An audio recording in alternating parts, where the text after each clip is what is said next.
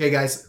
D&D 5e has released paladins of their need to be a religious sect, of being religious holy warriors. In fact, now they're just warriors who have taken an oath. So I have a question for you. Outside of a religious order, what is the best grouping that a paladin can belong to? We're not going to roll on this one. Just throw the ideas out. Because what I thought was like a conglomerate, like a business. Right? These are the guys, these are the repo men. These are the ones who are being sent out to collect the debts. All hail the Lord of money. Okay, fine. I mean, I was leaning more towards like the monarchy. Like I'd lay down my life for the queen. She hasn't got a whole lot. Probably not now because what? She's going to get an extra 2 years or something like that. I'm 33. I'm not dying so she can get an extra 2 years. But 30 years ago, I would have done that. I mean, even the first in line to the throne should probably abdicate at this point. Charles, I'm looking at you. Hey, my nana said always said for years that Charles will abdicate. I think we're going to go straight to William and Princess Catherine because she's not a Kardashian. Kyle? Yeah. I think just like protecting a certain group of people. Like, so my mind goes to, those bikers against child abuse. Oh, yeah, okay. Okay. I think those guys can kind of be that's paladins. actually, that's pretty good. Yeah, I like that. Yeah, now I imagine D&D world like a group of riders, Yeah. That are basically all just paladins. You'd think they would be rangers, but no, man. Yeah, I'd maybe suggest doing something else. We don't want to encourage that kind of theme coming up over and over again in D&D. Warriors, come out to play. Well, just you don't want to be like breaking into the cave to like get the MacGuffin, and then Kyle's like, anybody touching kids in here? God damn, Kyle. It's a Mimic, the round table Dungeons & Dragons discussion, where you never know what you're going to get. Welcome to another episode in our conversation on classes. I am Terry, and with me today are Kyle and Dan, and this episode is called Paladins, putting the pal in Paladin. We previously covered the Oaths of Ancients, Devotion, and Vengeance subclasses in our first Paladin episode, which started off with a breakdown of the regular class features and level progression. In our second Paladins episode, we went over the Conquest, Glory, and Redemption subclasses, as well as the sections in Xanathar's Guide to Everything, which encourage players to consider personal goal, symbol, nemesis, and temptation, nemesis. You can find these episodes as well as our other class episodes on Spotify, Apple Podcasts, and dozens of other podcast apps, or you can jump over to YouTube and dig into the entire playlist on classes that we've built there. This episode, though, is going to take us into the pages of Tasha's Cauldron of Everything, where we're going to take a look at the subclass presented there, as well as the optional class features, and we'll also finally be covering the popular entry in the Dungeon Master's Guide, as well as the often forgotten Paladin subclass from the Sword Coast Adventurer's Guide. Something I learned today, Terry. You actually just told it to me. We always shorthand it to SCAG. Right. Apparently in the UK, that is not a shittily made book. Skag means heroin. That means heroin. All right. You guys never seen Trainspotting, the movie? Oh, yeah, of course I have. I just never made that connection. Yeah, they're always talking about Skag because they're addicted to heroin. Ewan McGregor. Anyway, okay. Well, I guess before we go into our individual subclasses, we're going to have to take a little recap into the class features from the player's handbook, so we can get warmed back up into paladins. Yeah, it's been a while since we've touched base on it. So yeah, absolutely. So I won't go into too much detail here, but you guys let me know if you want me to touch on something else in a little bit more detail later. Wink. Man, it's been a while. So, at hit dice 1d10 per paladin level, we know that paladins are proficient with simple weapons and martial weapons. We know that their saving throws are wisdom and charisma. And we know that typically they're known for being the heavily armored, great weapon fighting soldier of God, essentially. Yeah, but we're going to explore ways today in which it doesn't need to be that way. Or is super that. Yeah. Or super the tank of the party. Yeah, that's right. So a paladin will have a divine sense. It'll also get the ability to do lay on hands, which is their healing ability that they have. They get to choose one fighting style from any of the 4 in here, and then there's 2 in Tasha's, which we will be going over today. There's 3 in Tasha's, which we will. I promise I did my research for this guy. Okay. It's just when I'm going up to the DM seat, I get nervous and there's a lot to remember. They get spellcasting, they're charisma spellcasters, they get divine smite, they get divine health, and they get to choose a sacred oath. And we'll be looking at the new sacred oath in Tasha's today. That is essentially the broad strokes of everything you need to know about a paladin. We've covered all of that in more detail previously. Yeah, I mean, you really get the idea that paladins are there to be the frontline warrior in the party, and they inject that little bit more flavor than, say, a fighter does. right? I always find that the other head of the coin to a fighter, where like fighters are just about tearing shit apart and optimizing their martial capabilities. The paladin has that little bit of mysticism to it, that little bit of divine power that fuels them. I freaking love paladins, man. They're one of my favorite classes. They're there to smite. Yeah. Bitch Oh yeah, ass and smite. they become the one note pony. That's not even a thing. One note pony. One trick pony? One trick pony. There you go. They become one note and a bit of a one trick pony. There we go. Blending phrases is your specialty. And I do not do it intentionally. I'm just shit with phrases. But it's kind of sad because a lot of the spells they get are pretty fucking incredible. Well, should we look at some of the new stuff? Sure. Why don't we take a look at the 5 new spells that paladins get access to out of Tasha's here? Sure. So, Gentle Repose essentially stops the body from decomposing and stops it from turning undead as well, I believe, for a short amount of time. Does it also allow you to revivify? Revivify? Later? Revivify? I always get that wrong. So what Gentle Repose lets you do is that it basically puts stasis on a body for 10 days, where you could touch a corpse or any other remains. For the duration, the target is protected from decay and cannot become undead. The spell also effectively extends the time limit on raising the target, like you said, so which allows you to revivify days later. So since days spent under the influence of the spell don't count against the time limit of such spells like Raise Dead. So if you manage to get a Gentle Repose down, which takes an action to cast, immediately after and you don't have Revivify, you're basically pushing pause on the body. Right. So the next day you get Revivify, you can bring a body back. It is useful. It's overlooked, I think, as well, Yeah. because people immediately you're trying to get to Revivify, but if that's not an option, Gentle Repose is always good. How about Prayer of Healing? So I believe that's a 10-minute casting time, not a ritual, and it's a group healing spell. Yes, you're completely correct. I mean, it you could do up to 6 target creatures within range, and they deal 2d8 plus your spellcasting modifier, so your charisma as a paladin, in healing, and it has no effect on undead or constructs, which also has the spell slot bump. So because this is a 2nd level spell, at 3rd, 4th, and 5th levels, you could cast a Prayer of Healing higher, and each time you do, you get another d8. Perfect. Warding Bond, I believe, allows you to share a hit pool with another willing creature. So yeah, it basically creates a connection between you and one other creature until the target ends, which is an hour without concentration, which is key. This is something you cast when you're about to like enter the boss fight room, and then it's just a buff that you get straight up. It gives the target of your spell, which is within 60 feet of you, a bonus to AC and saving throws, as well as resistance to all damage, period. So, Bear Totem Warriors, this is better. Nice. That's pretty good.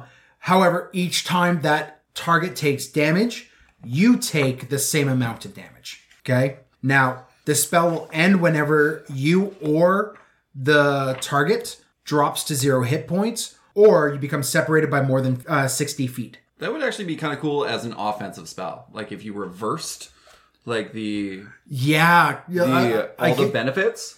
I guess, I mean, I'm trying to figure out, like, you cast it on a... Well, I mean, the creature does have to be willing, so I don't think you'll be able to do that, and you would end up taking half the damage anyways. Yeah. So Yeah, that's what I mean. It's like, it's almost like assisted suicide, right? Like, you want to take me down, I'm going to take you down with you? Or wait, I don't no. think it quite works that way. Yeah. I think there are other spells that do that. This is purely a benefit where the target gains resistance and boosts to their armor class, and you end up paying the cost of taking their damage with them. Nice. Spirit Shroud. Spirit Shroud essentially allows you to cast an extra 1d8 damage of any of radiant, necrotic, or cold damage, and it also allows you to reduce that creature's speed by 10 feet as well. Final one I have for you is Summon Celestial, where you can summon a Celestial. I don't know if there's any particular rules that go along with that. I'm sure there is, but that's essentially the meat and potatoes of it. So the main thing with Summon Celestial is it's again one of these Tasha's spells. It lets you summon a very generic Celestial that's statted out, and you summon that exact same Celestial. So previous editions, you get like a range of Celestials you could cast. No, you get the one.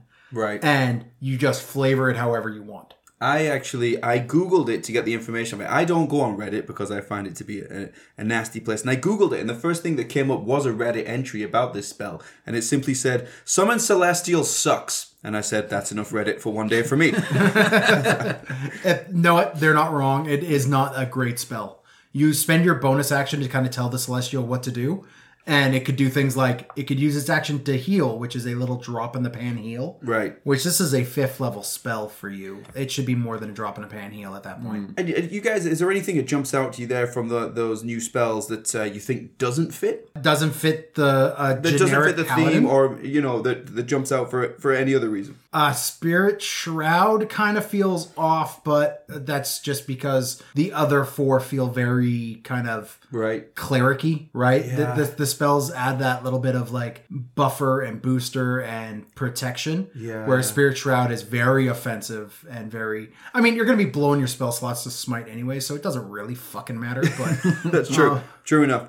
Okay, well, let's take a look. There's 3 additional fighting styles as well as options in Tasha's too. So the first one is Blessed Warrior, which allows you to learn 2 cantrips from the cleric spell list, and then you have the ability to change these later on. You can replace one cantrip as you level up, I believe, whenever you gain a level. Yeah, but I'll go through the other 2 before we even touch on these ones as well. Blind Fighting jumped out at me as well. So Blind Fighting allows you to have blind sight within a range of 10 feet, and means that even if you are blinded, you can still effectively see a target within 10 feet of you, and you can still damage it as you would normally. Moreover, you can even see invisible creatures within that range, unless that creature successfully hides from you. And the final one is Interception. When a target other than you is hit and that target is within 5 feet of you, you can reduce the damage. So it's you can reduce that damage by 1d10 plus your proficiency modifier to a minimum of 0. Rules for this is you must be wielding a shield or a simple or a martial weapon, which you most likely will be as a paladin. Mm-hmm. So I guess we can roll initiative if you would like to on this, and we can talk about whether or not you like these fighting styles. Got a 2. I'm rolling really well today, I got a guys. 1. So 14. Yeah, I think they're pretty good. I mean, blind fighting, it seems pretty scenario specific. I don't see it coming in handy a lot. yeah, that's right. It's good, but Yeah. yeah, How often are you actually going to use it? let's go in the cave again. Interception is really good, especially if you are playing in party with a bunch of other melee characters, right? I'm about to start one where I'm playing a paladin, and I am the only melee character, so it's not really going to do me a whole lot of good. But I think it's a pretty powerful one, right? Yeah. If you're playing in a 1d10 party with a rogue especially, it's gonna be great. Or like a Hexblade warlock. Mm-hmm. Yeah. What about a protection fighter? Where they have a similar thing where they can essentially create disadvantage? You take Interception, you're also gonna be picking up Sentinel at level 4. Let's be completely honest. Just stand right next to your champion fighter who's a protection fighter as well, like I played, and you guys just do everything together and you'll be fine. No monsters move. Yeah. You guys are just taking each other's damage away from each other. Like, Yeah. you throw a life cleric behind you, and okay, you're an unbeatable combo. Yeah. Yeah, I mean, Dan, unless it's your turn, unless there's anything else you want to add to it. Honestly, Blessed Warrior, I get sweet. You get 2 cantrips as a paladin. That's really powerful. The cantrips selection for clerics is badass and can add a lot of flavor. Just take a level in cleric. You're going to get more spells slots at the end of the day by doing that for your smites. Yeah. So just take a level of cleric. It's going to go better for you at the end of the day. However, you don't want to do it, I guess this is a good fit. Blind fighting, I'm with you, is very situational, and you only get the one fighting style, so why the hell would you take this? Yes. I mean, Interception's badass. Like, it is just, of the 3 options, Interception is by far the most powerful of them. Yeah. And it's not limited. You just do it as your reaction. Yeah. Right? So every turn, as long as you're standing shoulder to shoulder with one of your buddies, you're taking damage away from them. Okay, so blind fighting I love. I think it's cool, but it's too situational for me. Blessed Warrior, from the way I played D&D, I'm not going to use that. I'm sure that would be very useful for somebody, but I'll look at the original fighting styles from the PHB, and I'm just going to lean into one of those. And then for Interception, I just view that as crappy protection fighter. Because Protection Fighter allows you to... The same rules, apart from the fact it's not reduced damage, it's put disadvantage on the attack. Because the damage is too little here that you reduce 1d10 plus your proficiency bonus, but as you start to get to higher levels, I think it's more advantageous to give disadvantage to that attack. Yeah, I can see what you're saying there. I mean, before, like in Tier 1, Tier 2, Interception's going to beat out the math in that 100%. Yeah. Tier 3, Tier 4, when things are starting to hit for 40, 50, 60, 70 damage a hit, and they get 3 hits a round. Yeah. Okay, sure. And it's a situational thing as well. Yeah. And let me tell you, as playing a protection fighter, the other players aren't expected to dance to your tune. You know, they're thinking about your turn, not their turn, but you're constantly trying to put yourself in a position where you can aid them, and they're just constantly moving away because they're doing their own thing. Well, you played the Protection Warrior in a group that had a sorcerer who was part barbarian, but was mostly just in the back casting Firebolt. A ranged ranger, Horizon Walker, I think. And a bullet. And a monk who preferred to do ranged weaponry. Yeah. As well and run around the field. So like you suffered from having the fact that you had a protection based melee warrior that really benefited having other melee based combatants in the party. Right. And you didn't have them. Yeah. Right? Right. Then I showed up with Rezu and finally you had someone to... Finally a friend.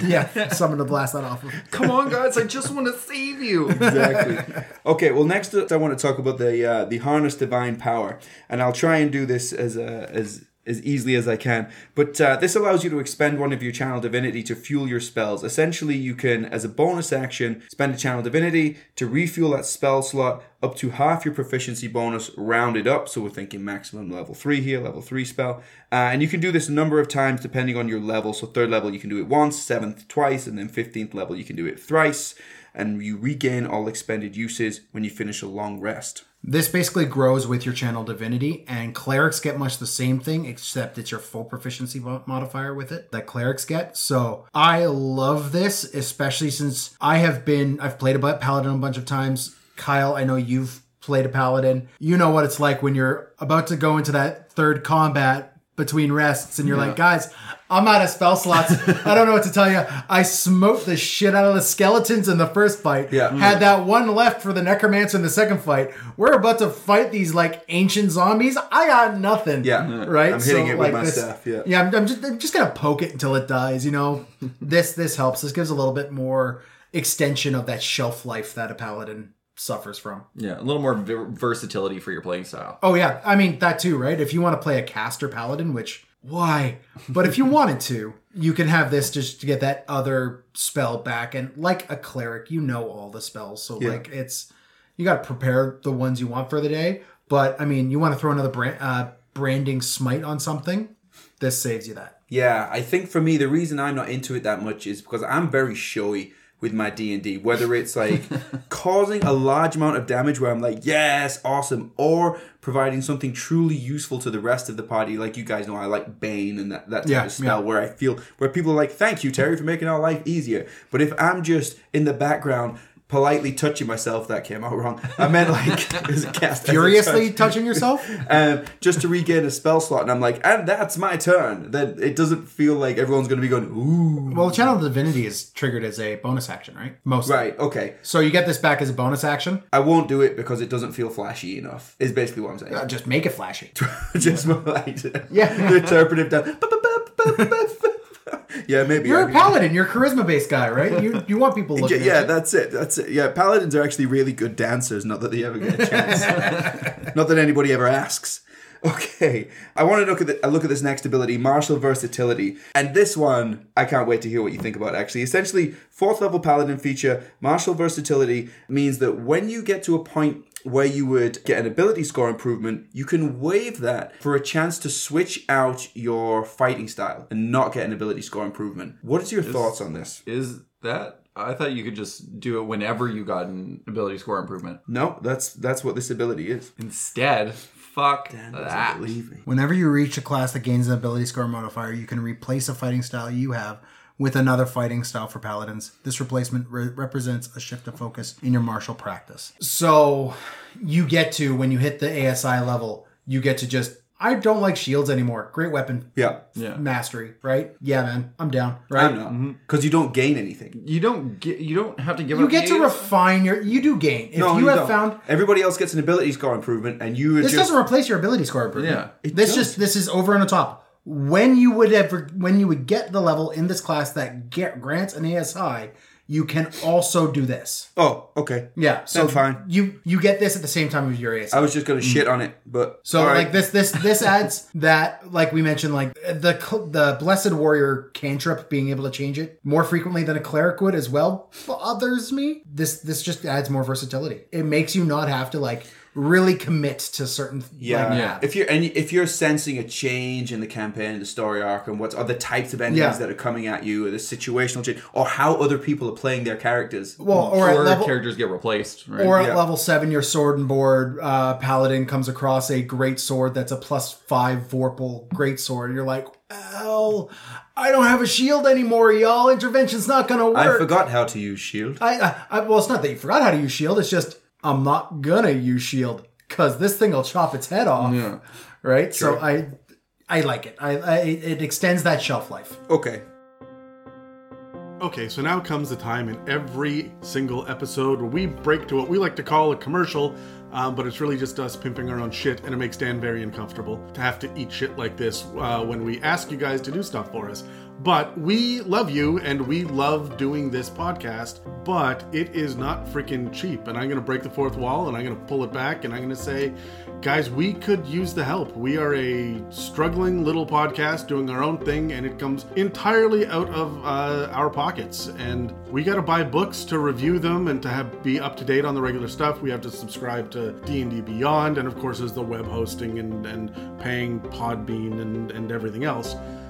So we're asking, please, if you can find it in your hearts, to kick a little bit in our direction. We are doing everything in our power to release as many different shows and episodes as we can, but it takes a lot of time, a lot of energy, a lot of love, and a lot of money. And to be completely honest, we have the setup here that we've had for about 1.5 years now, and if we could all get better mics, this would be a better show.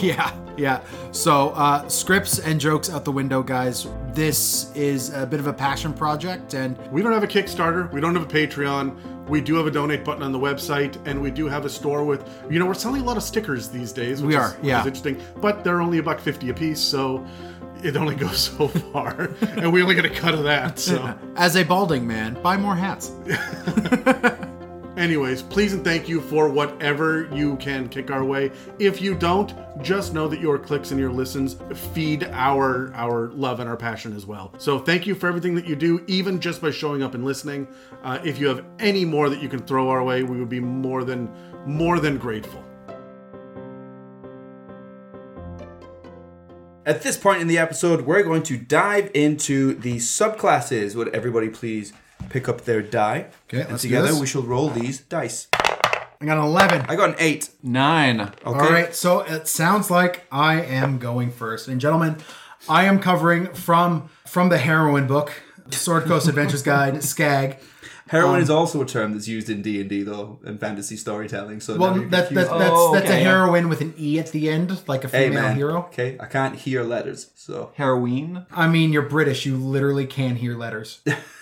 Anyways, so the Oath of the Crown is basically a paladin who has sworn fealty to a lord or a king or an emperor or any of that kind of thing. They are the knightiest knight who ever knighted. Okay, if you want to play a knight, play this guy. I mean, there are a couple of good fighter options, but let's be honest, you get to smite. So play... you like smite? You like smite. So your tenets, being a paladin of the Oath of the Crown, is law, loyalty, courage, and responsibility. Law, your commitment to the law is paramount. It's the mortar that holds the stones of civilization together. Boring. And it must be respected. I like this because it's it's the law of your culture, your society, of the crown you swear fealty to. Doesn't necessarily have to apply to where your character is in that given moment. Right, okay. If you swear fealty in Thay and you're down in Chult, that's going to play different in the law. Okay? You have loyalty. Your word is your bond. I mean, you're a fucking paladin. You're a knight. Honor is a code. Okay? So without loyalty, oaths and laws are meaningless. It's true. I actually agree with that.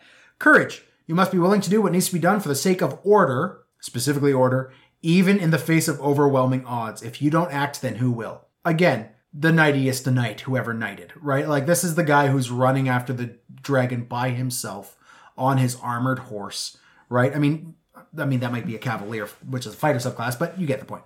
Anyways, responsibility is the last one, where you deal with the consequences of your actions and you are responsible for fulfilling your duties and obligations. Okay? So you keep your word and you follow through with what you say. Now, for spells, you guys get Command and Compelled Duel at 3rd level Paladin. Oh. So command, of course, is say a word and they have to do it with a wisdom save. Compelled Duel is pretty fun because they make a wisdom save or they have to fight you. They have disadvantage on any attacks that involve a creature not you. So like you hinder them attacking anyone else but yourself. I love this. And it must make a wisdom save whenever it attempts to move away from you beyond 30 feet. So if it tries to run away from you beyond 30 feet... This is Compelled Duel, right? Yeah, this is Compelled Duel. You make it fight you, and if it doesn't want, it tries to run away. It has to make a wisdom save. Yeah. Now, it does add a little caveat to you as the player. The spell will end if you try to attack anyone other than the thing you Compelled Duel with. Oh, I love it, though. If you cast a spell that targets a hostile creature other than the target, friends, I mean, you don't really get Fireball, but an AoE that one creature kind of just happens to be affected by, as long as you're still mainly targeting your main character, I'd let the duel continue. And if a creature friendly to you damages that target or casts a harmful spell on it. Wait, the effect ends if Yes. your friend hits it? So when you compel duel, they have to fight you, but none of your friends can fight it. Right. Okay. Okay? It's mono a mono. Okay? You also get Warding Bond, which we already talked about earlier as a paladin spell. This was part of the Oath of Crown before, as well as Zone of Truth, which make a wisdom save or not being able to tell a lie. You get Aura of Vitality at 9th level, which is basically a 30-foot radius around you where you can use your bonus reaction to heal a creature for 2d6 hit points, and that sticks with you for a minute. It just follows you around like an aura. Congratulations, you're a paladin. You have auras. Use them. And Spirit Guardians, which is a great little spell that gives you a small army that follows you around and just does a fuck ton of damage to things, right? And reduces other creatures' speed to half. Yeah. It's a ridiculously powerful spell. At 13th level, you get Banishment, which, I mean, we all know what Banishment does. Get the fuck off my plane. And Guardian of Faith, which creates a Spectral Guardian in a specific square that lasts for 8 hours. Any hostile creature that enters a space within 10 feet of the Guardian has to succeed on a Dex save or take 20 radiant damage straight up, half as much on a successful one. The Guardian will vanish after it deals 60 points of damage. Sick. Finally, at 17th level, you get Gish, which is basically an advanced form of command. You tell a creature to do a thing and they just are compelled to do it. If they don't, they take 5d10 psychic damage, right? And you get Circle of Power, which is another aura ability which radiates 30 feet from you, and any friendly creature in the area has advantage on all saving throws against spells or other magical effects. And additionally, when an affected creature succeeds on a saving throw made against a spell or magical effect that allows it to take only half damage, it takes none of the damage instead. Ooh. Okay? These spells are very much you fight me, only me, you will do what I tell you to do, no one else will tell you what to do, and I will benefit my group around me to fight the rest of your friends at the same time. Yeah. Okay? Now you get 2 Channel Divinity options at 3rd level with these guys. You get the Champion Challenge, which is as a bonus action, you choose a guy and they make a wisdom save, and then they cannot move away from you if they fail. It's basically Compelled Duel as a bonus action Channel Divinity spell. It's great. You also get to Turn the Tide, which as a bonus action, you bolster injured creatures with your Channel Divinity. Each creature within 30 feet of you that can hear you, so they don't have to see you, they just have to hear you, gains hit points equal to 1d6 plus your charisma modifier if it has no more than half of its hit points. So if something's below half of its hit points and can hear you and you choose to, you can give them that hit point boost back as their bonus action. At 7th level, you get Divine Allegiance, which is when a creature within 5 feet of you takes damage, you can use your reaction to magically substitute your own health for that target, causing the damage to take no effect on the creature you buff, and instead you take all of it. So the one caveat on this is the damage that you take cannot be reduced or prevented in any way. So if you're using this ability, you're taking that hit. Okay? I find this, your wizard gets hit by a crit, your paladin just steps in the way and takes it. Love it. Yeah. I'm not sure if you guys are anime nerds, but this is like Piccolo standing in front of Gohan, right? This is just taking the full front of that attack. Terry's looking at me like I've betrayed him deeply. At 15th level, you become an Unyielding Saint, which is when you gain advantage on saving throws to avoid being paralyzed and stunned. That's all you get, but that's a big thing. And then at 20th level, you become an Exalted Champion for 1 hour a day per long rest for 1 hour. You are resistant to all bludgeoning, piercing, and slashing damage from non-magical weapons. Your allies have advantage on death saving throws within 30 feet of you. And within 30 feet of you, you have advantage on wisdom saving throws as well as your allies. The one thing I would note is you don't get the advantage on death saves. Your friends do. You don't. That's all right. Right? Yeah. So this ends early if you are incapacitated or die, which, I mean, that would make sense. You're not getting those death saves. And once you use the feature, you could use it again after you take a long rest. So there you go. There's your Oath of the Crown, guys. Okay, let's quickly roll initiative on this one then, because I want to roll this one. I got 14. I got a 19. 19. What do you want to know? 16. Well, last of the 14. I want to know what stats, race, background clearly synergizes well with this build. Honestly, anything that gives you a boost to con, I think this is your paladin that takes a higher con than a strength necessarily, or charisma even. Right. So a dwarf, a Goliath, a half-elf and humans, of course, but like all those con boosting races, a Firbolg, I believe, has a con boost. There's a bunch of them. But like anything that gives you that boost to con, you're doing it. Also, you are Oath of the Crown. You are military. Yeah. Full stop. So if your background isn't veteran or soldier or city watch, you're doing something wrong. Yeah, I mean, I wouldn't go city watch because it feels like you'd be the most powerful fucking city watch person ever. People who join 100%. the city watch were people who were not good enough to join the army. Well, you look at all of the spies that go on missions with James Bond. James Bond walks out, every other spy dies. Yeah. Right? They're all just spies. And I mean, you're not Sean Bean 008 Trevelyan, but I mean, that's the one exception to the rule. But like, you're the same rank as everyone else. You're just the hero. So it makes sense if you're the City Watch guy. I don't see it like that, but that's okay. Kyle? Yeah, I mean, I think I can kind of see the City Watch. I mean, they are to protect people, so Okay. they would take that The bullet City for, Watch is when for the civilians. people join the curling team because they didn't make the hockey team. That's City Watch compared to the army, right? We're going to go and fight for the kingdom. Can I come? Just stand on that wall. And if they get close enough, we're fucked anyway. Isn't a City Watch like basically a cop? It's like Yeah. it's not like police, is it? It's just Well, no, like, 100% it is. it's not like police. It's Yeah, more like walking around. it's more like security. Oh, It's not like police. If you are in a campaign and you, Terry, get in a bar fight, which you will, Yeah. who gets called? The security. It's not the army. The army doesn't run in. The City Watch, the guards of the Who town. kicks you out of a bar when you get too drunk? Bouncer. The security. Yeah. Yeah. Who are So we agree. normally trying to become cops. So like the Well, bouncers no, are I cops. kind of. We're not going to just nuke an entire profession of people here. What? Because I love the City Watch campaign, you know, Dad? No, but like the bouncers and the security guards who are just failed cops. Well, like they're trying to become cops. I didn't say they failed. Okay, this isn't the important part of the No, conversation. no. Okay. Okay, what sticks out to me? Honestly, my first thought is human noble. That's interesting. Yeah. I mean, you're the knightiest knight that ever the knighted. nicest knight that ever knighted. And knights were nobles. They could not be the common folk. Okay, I like that. I like the spin you put in it, but I don't see that. I see it like I would do this as Goliath or half orc or something big, because this is, I hope you got up early and I hope you packed a lunch, because me and you, son, are going to be here for a while. Yeah. And that's like the person that starts fighting you immediately regrets it, and then they can't get away. They're like, please God. And you just keep fucking pulling them back in. Keep beating the shit out of them. So that's why I didn't see it as like City Watch. This is somebody who's just, he's done this before. I would love to see a build of these guys that has like Tavern Brawler or a little bit of Monk.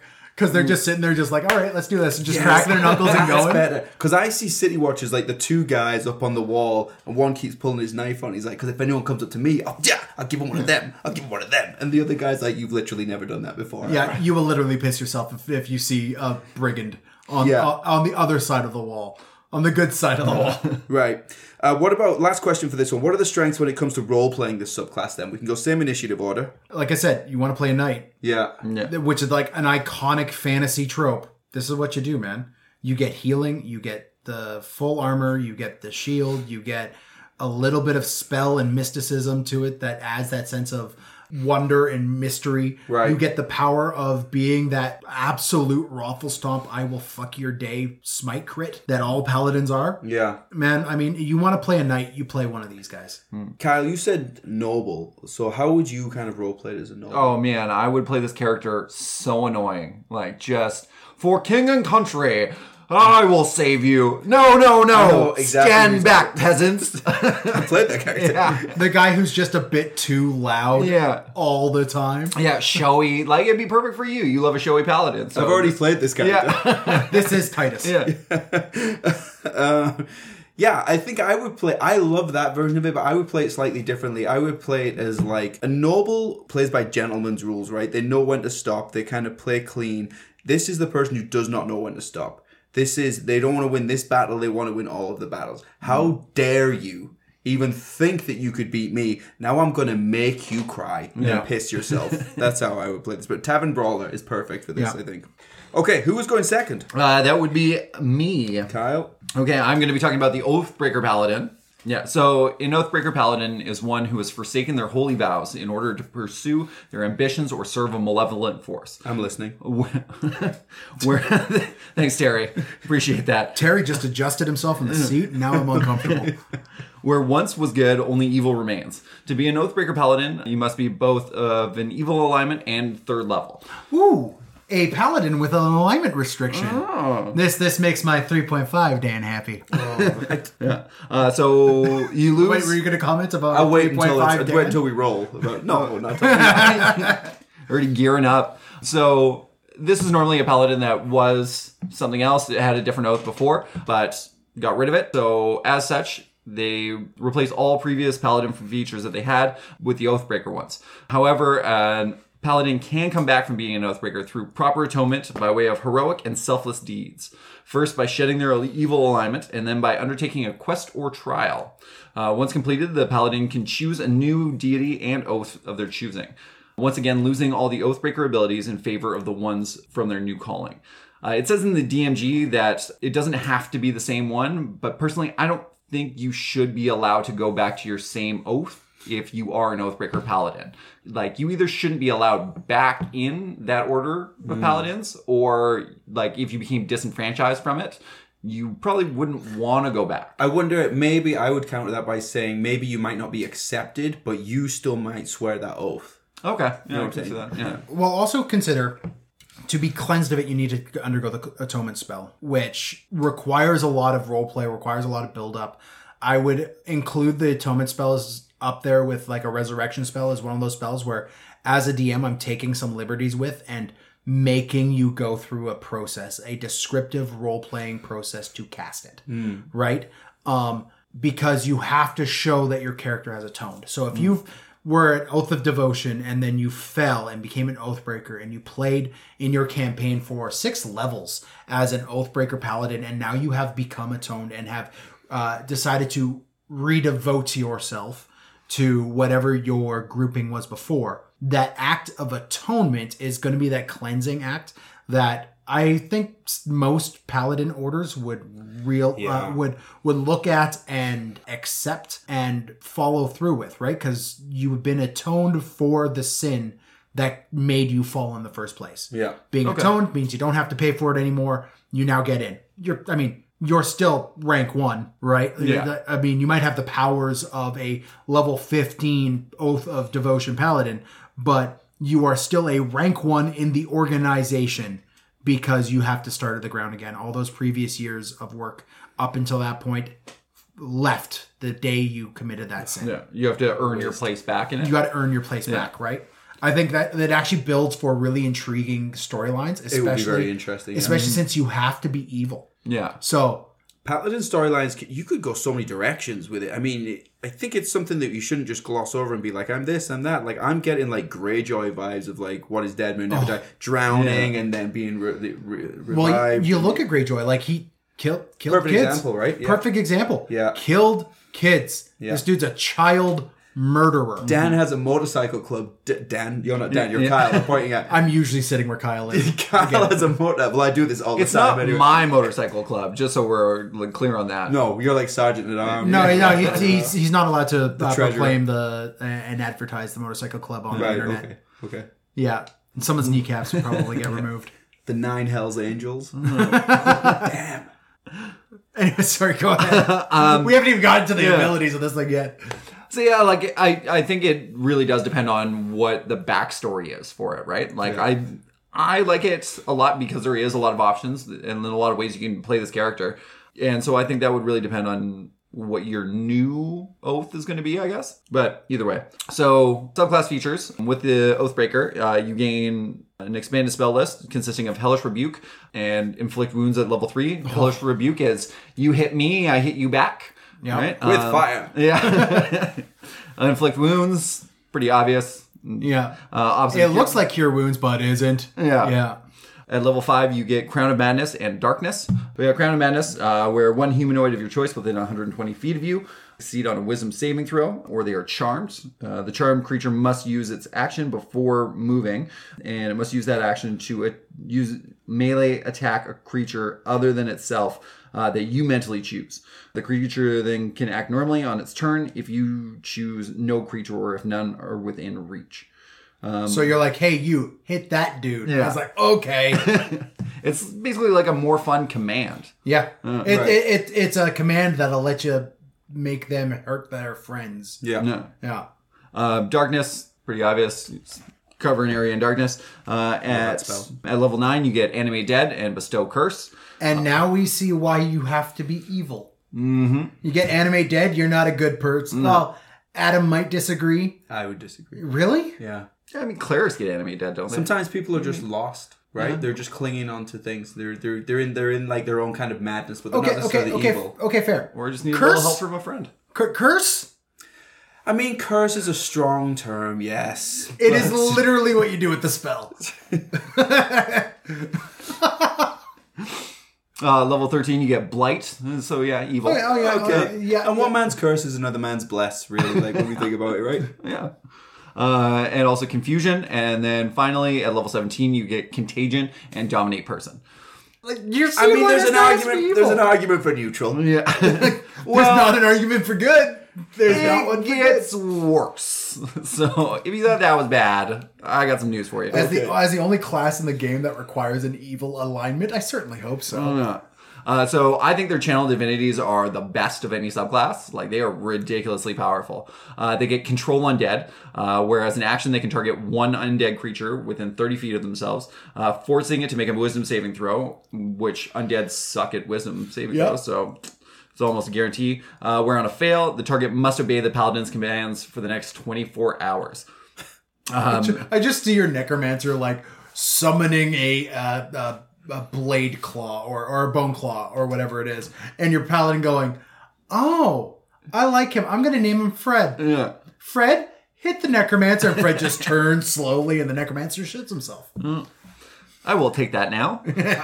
The creature is immune if its challenge rating is equal to or above the paladin's current level. Maybe not a bone claw. Okay. Yeah. Well, I mean, even at 3rd level, you can still take over a challenge rating 2 undead, which is pretty decent. Yep. And then they also get a dreadful aspect, whereas in action, you let the hate flow through you like a Sith. And each creature of the paladin's choice within 30 feet of it must make a wisdom saving throw, where on a fail, that target is frightened of the paladin for the next minute, meaning that creature has disadvantage on attack rolls and ability checks as long as it can see the paladin and cannot willingly move closer to them. At level 7, they get Aura of Hate, which is coincidentally also what I get whenever I'm in the same room as Terry. I didn't hear what you said because I was adjusting my sock. What did you say? I said at level 7, they get Aura of Hate, which is coincidentally also what I get whenever I'm in the same room with you. At least you're not Brad. Terrible. Yeah, you know what you did, Terry. What did I do? What didn't you do? Remember when we were playing board games and we were supposed to team up against the I tyranny stayed that on it your was team. Ian or Dave and Adam? No, you turned on me the first second you got, the first chance you got. I can't believe. Do you know? I mean, you guys were playing an evil campaign of this, weren't you? No, it was just a board game. Scythe. Oh, it was a Yeah, board we game. were playing okay. Scythe. Yeah. And he's like, Do you know what's so funny is you're carrying this around with you, and I forgot it happened. Okay, Kyle, I won't ever do that to you again. Because I realize now that it bothers you, but I might need you. We might need each other, I mean to say, in the future. Yeah. So once you are properly penitent, I'll forgive you. Rough. I'm just kidding, Terry. I love you, man. You're a great guy. Anyways, Aura of Hate. So what does Aura of Hate do? it is leaning towards evil. The words that are coming out of this. Yeah. Yeah. Aura of Hate. It's hard to make an argument for good. Any undead and fiends within 10 feet of you increase to 30 feet at level 18 of the paladin, as well as the paladin himself gain a bonus to melee weapon damage equal to the paladin's charisma modifier. At level 15, it gets them supernatural resistance, meaning they get resistance to non-magical stabs, smashes, and slicey dicey attacks. Finally, at level 20, they get the Dreadlord ability, where once per long rest, as an action, the paladin can surround themselves with an aura of menace and gloom that turns bright light in a 30-foot radius to dim light. The paladin and creatures of its choice within the aura are covered in even deeper shadows, meaning creatures that rely on sight have disadvantage to hit them. On top of that, if any creature that has been frightened by the paladin starts its turn in there, it will take 4d10 psychic damage. And as a bonus action, the paladin can also attack a creature in the aura with the shadows by making a melee spell attack. On a hit, that creature takes 3d10 plus its charisma modifier in necrotic damage. That aura lasts for 1 minute. Jeez.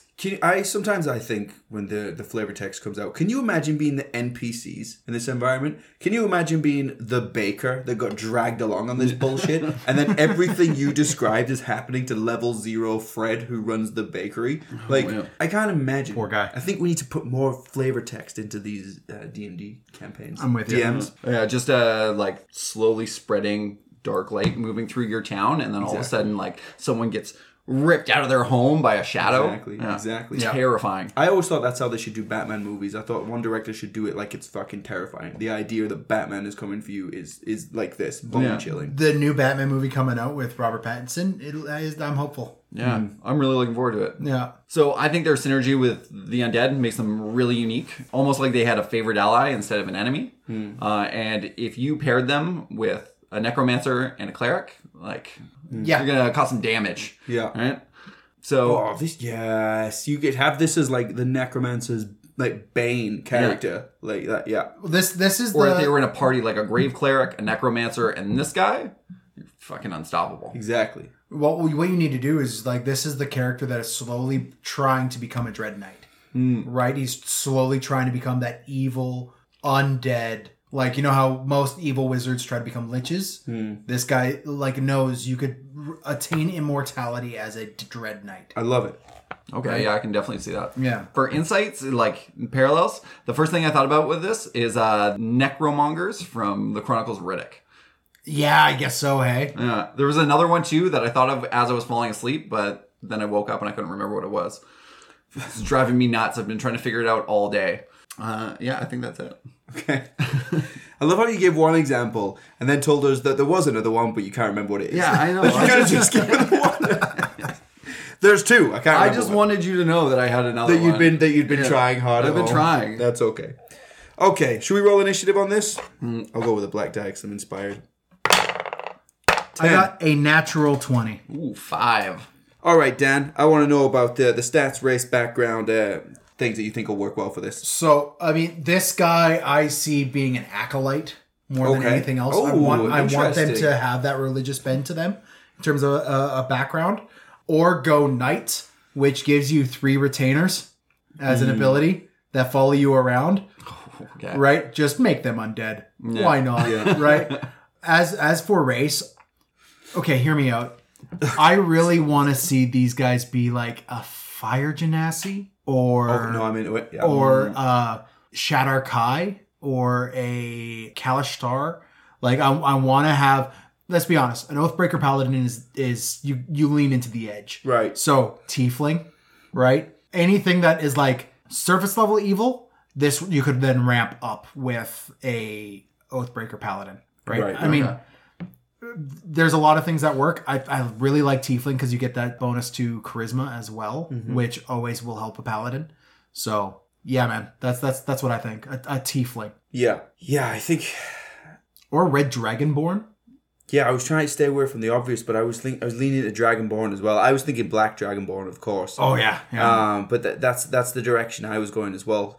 Just truly terrifying. As though they tried to go against their nature, or what they think their nature should be, and they just failed. You know, like they just never believed in themselves that they could hold this good anyway, so they just fully embraced the dark side. Fallen ASMR. Oh, yeah. Like a Scourge ASMR? Yeah. No, Fallen ASMR, because they also fell off that path, right? So just double down on the I have thrown away my legacy or everything that I was gonna be, and just fuck it. Yeah, go the other route and go like you could also go like Silver or Gold Dragonborn and like go that metallic or but, right. Well, like anything that's traditionally good. So like shit, be a gnome. Well, see, you can do that. The reason I said Black Dragonborn is because the whole world would view them as that anyway. Mm-hmm. And I think over time, or your backstory should show that this is a cultural thing, in that everybody thinks you're that, expects that from you, tells you are that your whole life, and then that's what you become. Because the world won't let you be anything else. Mm-hmm. And so if that's what you're saying I am, that's what I'm going to become, and it's going to be worse than you ever imagined. I like that. Okay, so guys, with this idea of the Oathbreaker Paladin and the Oath of the Crown Paladin, it really got me thinking. The organizations that we base our characters around, a lot of times when you have a character, you have that, that orphan who is born under a sign and like going forward and has no background attachments. I would really caution all players and all DMs to put in a lot of work into the organization that raises your character as well, right? Your parents are the ones who gave birth to you, yes.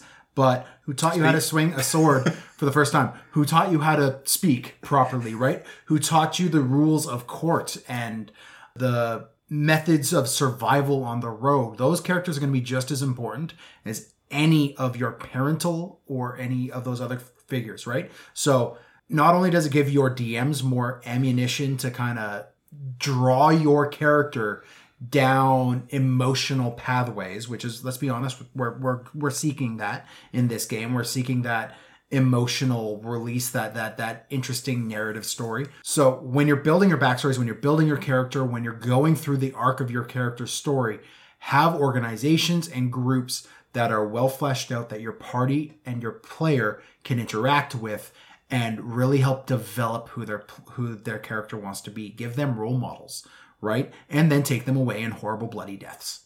Okay? That is my DM tip and my player tip for the day. This is coming from a place of pain because this is recently going to be happening to one of the players in the campaign I'm running. I've built this whole like little organization and I'm about to tear their souls out of their chests. So it's going to be lots of fun. Excellent. Yeah, all right. Yeah. I am really excited to hear more about that. Yeah. Remind me in 1 week about the Pendracus clan. Yeah, it'll be fun. Fuck you, Jared. Fuck you, Jared. If you guys like what you hear, please find us on Instagram, Facebook, and r/itsAmimic on Reddit. You can also send us questions to info@itsamimic.com, and we also take any questions for our mailbag episodes. Okay, I guess I'm third. And I have Oath of the Watchers. I want to read this little Tasha quotation here that says, "These paladins aren't at all up to what I expected. Worse, they send home your party's best guests." And I related with that. I've done a little bit of reading into the Oath of the Watchers. I straight up fucking love this. Yeah. You like this one? Yeah, are you ready to go? Yeah. I like it as well. Okay, so for those folks at home, the Oath of the Watchers are a group of paladins that protect the mortal realms from the extraplanar threats. Yeah. As aliens. It's the aliens out there in space. And this is your Cthulhu. This is your Mind Flayers. It really is. And it's kind of going away from the traditional sort of religious and swearing to a deity, but it's more looking extraterrestrial. And that's what I kind of enjoy about it. The tenets of the Watchers being vigilance. The threats you face are cunning, powerful, and subversive. Be ever alert for their corruption. Or loyalty. Never accept gifts or favors from fiends or those who truck with them. Stay true to your order, your comrades, and your duty. Discipline. You are the shield against the endless terrors that lie beyond the stars. Your blade must be forever sharp and your mind keen to survive what lies beyond. So, the spells for this oath then. So they get Alarm, Detect Magic, Moonbeam, See Invisibility, Counterspell, Non-Detection, Aura of Purity, Banishment, Hold Monster, and Scrying. I don't know what you guys think about those, but they all seem to line up with spells that I thought would be useful and relevant to this. Well, yeah, I mean, you are preventing the arrival of extraplanar, outer world level threats. Yeah. All of that's going to be helpful to you. Like Aura of Purity, your banishment, See Invisibility if they're hiding within. Hold Monster. Yeah. Yeah. I even like Moonbeam as an addition. It was a weird, like, I thought it was a weird choice at first, but then the more I read into it, like, you know, any shape changer has to change back to their original form. Yeah. Right? Like, it was cool addition. I liked it. Yeah. I'm kind of sad they don't get true seeing, but Yeah. especially with like the character art, this dwarf paladin of the Watcher that's there has glowing eyes, and I'm like, well. Yeah. Okay, let's check out the Channel Divinity. Sure. Watcher's Will. You can use your Channel Divinity to invest your presence with the warding power of your faith. So as an action, you can choose a number of creatures you can see up to 30 feet of you. That's a number equal to your charisma modifier, minimum of one creature. And for 1 minute, you and the chosen creatures have advantage on intelligence, wisdom, and charisma saving throws. I can certainly find a time when I think that would be useful for me. Yeah, like you get jumped by a mind flayer and you go, oh, fuck, okay, everybody, gird your loins, we're doing this. Right? Yeah. Abjure the Extraplanar. As an action, you present your holy symbol, and each aberration, celestial, elemental, fey, or fiend within 30 feet of you that can hear you must make a wisdom save, or they're turned for up to 1 minute. This is turn. Yeah, so this is turn, aberration, celestial, elemental, fey. And what's that last one? Fiend. Or fiend. Yeah, so turn all the weird things from out of the plane. Yeah, absolutely.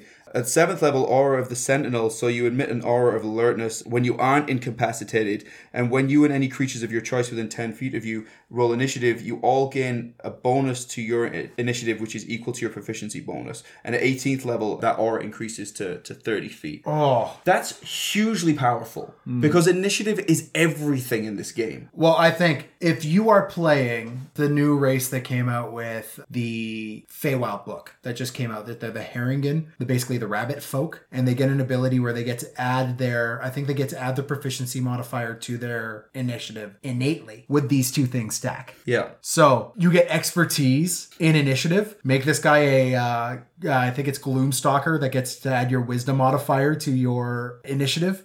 And your initiative rolls 33. So you get take the alert 10. feat, so you get another +5, right? So like you get double proficiency modifier, you get your alert +5, you get your dex, which is probably a +5 because you're a ranger. You stand close to this guy, like you're walking around with a +20 something to your initiative. I know, yeah. Oh, fuck. Yeah. 15th level, you get Vigilant Rebuke, which basically means that whenever a creature you can see within 30 feet of you succeeds on an intelligence, a wisdom, or a charisma saving throw, you use your reaction to cause 2d8 plus your charisma modifier force damage to that creature that forced that saving throw. So essentially, they do good and you hurt them for doing it. So like they make the save and you're like, well, fuck you. Yeah, and you hurt them anyway. Not Cool. obviously. Is there a not limitation in charisma. the amount of times you can do that in a day? Oh, it doesn't say here, I don't think. I'm sure it will if there is. It doesn't say. You can use your reaction, to deal it's 2d8 reaction. plus your charisma modifier force damage. Yeah. Jeez.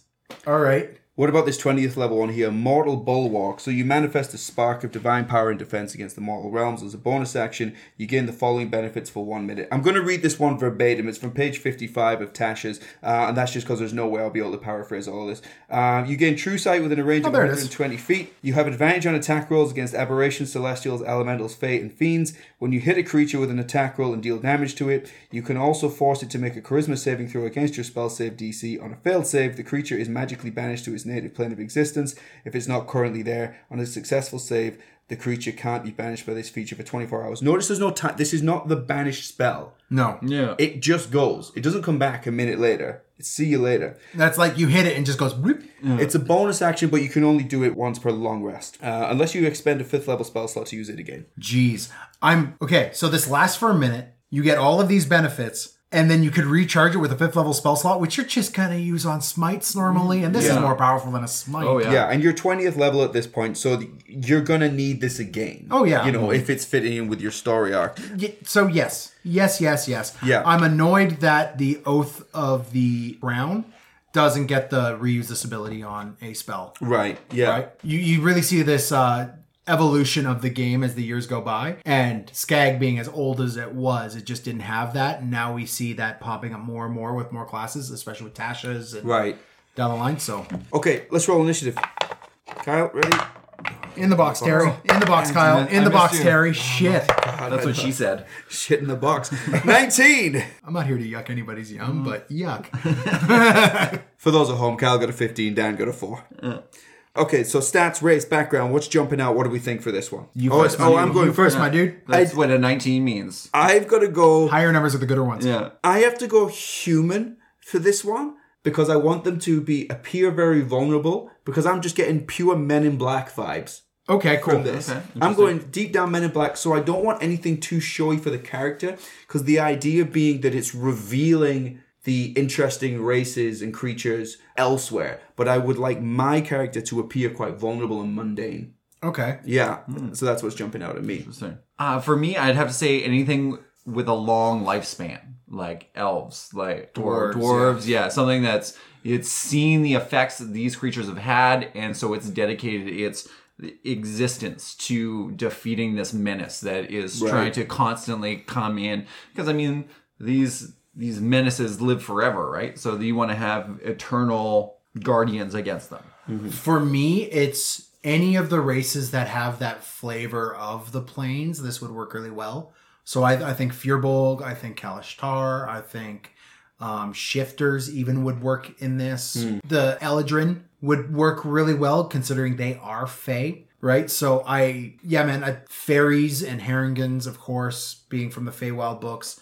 Anything that has that flavor of the plains, I'd want to have here because they know what evils come from the plains and they have made their home on the material plane and they are here to protect it, right? So it really, really tracks. And as long as you have a bonus to charisma, constitution, or strength, you're golden. Right.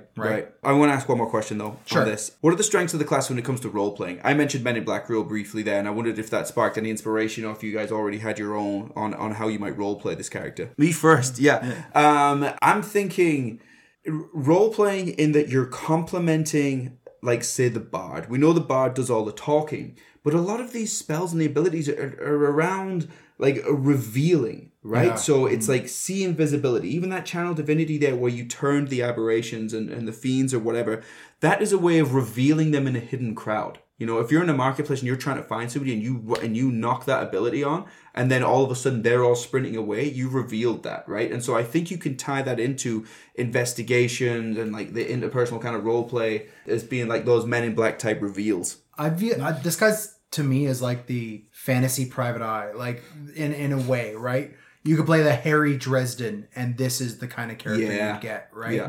Where exactly like you said, like they're there to kind of root out outsiders, and I'm very Men in Black feel. You're completely correct there. So like you play these guys, I don't see them necessarily being a full order. I don't see them playing into an order. I would definitely play these guys solo, but have an order that like kind of occasionally pops its head in. I just have very Dresden feels with these guys. Yeah.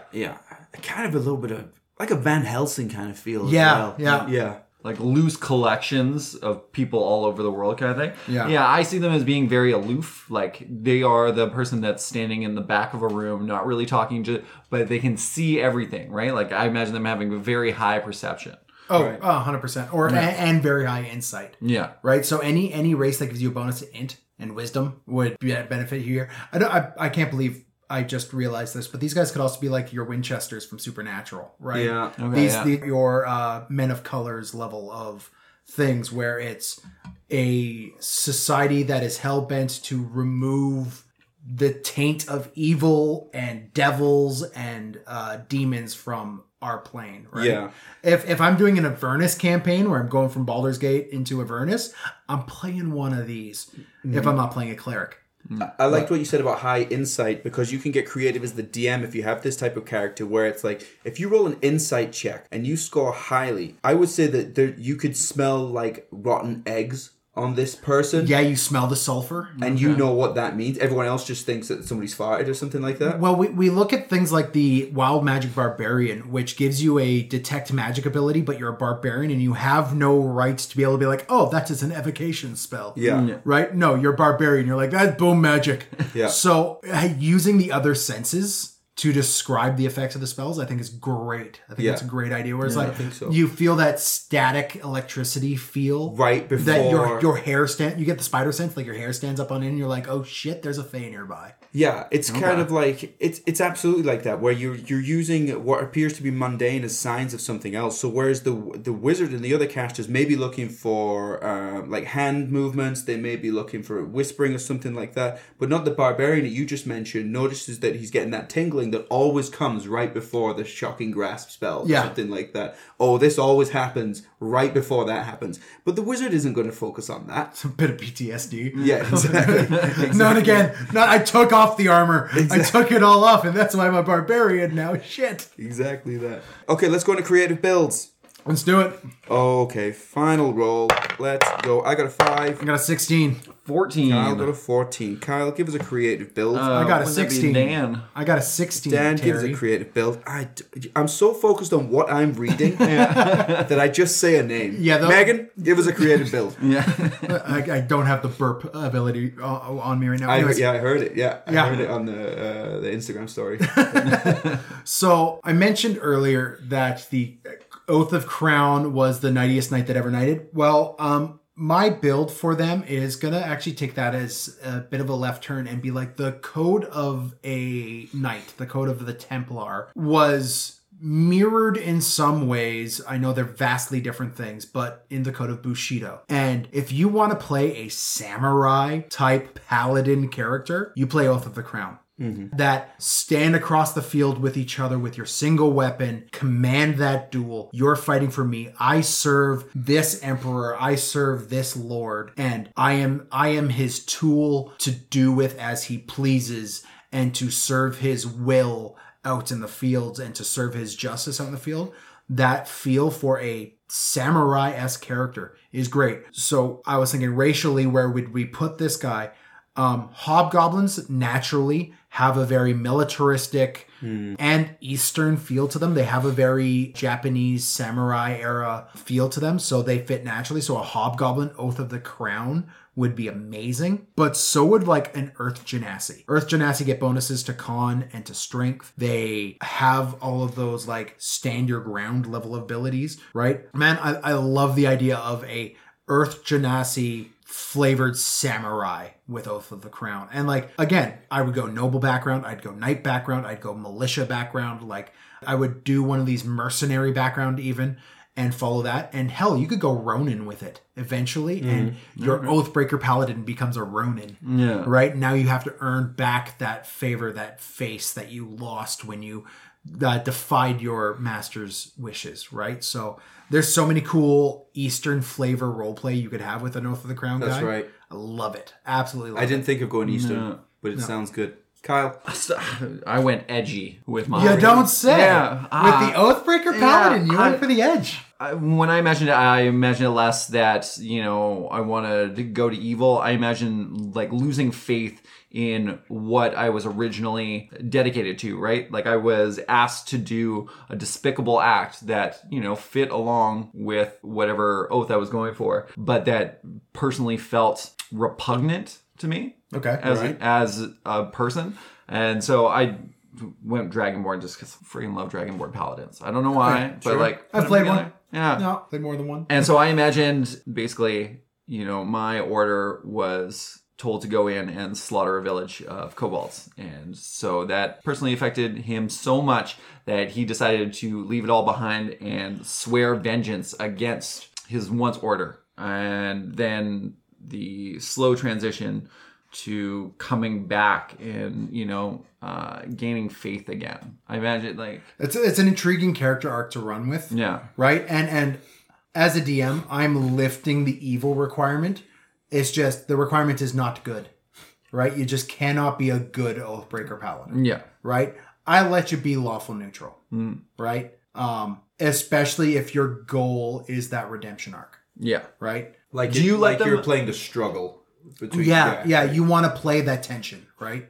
Do you let them start as an Oathbreaker, or do you make them start as something Fuck else no. and then? Depends on the start of the campaign. If I'm playing a evil focused one shot, yes.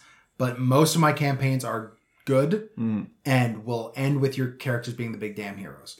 So start it, then have your fall moment, play as an Oathbreaker Paladin for a few levels, and then gain redemption, and then that brings your character that much closer to the tenets that you agreed with your original oath. Right? So I love that flow of the narrative where like shit hits the fan and you lose faith. Right? And then you build it back up. I think you can start it from Oathbreaker because I think the backstory can be the fallout. It's that whole idea of when you start a story, you cut the first 10 minutes off. People will figure it out. Yeah. You go along with it, right? Like the movie, it starts in the middle of the heist kind of thing, you know, and it's, or at the end of it, you know, it's going to be tough to introduce an Oathbreaker Paladin to and a rest that- of a party that's neutral or good. though. You have very built in the lore of the character somebody who does not play well with others.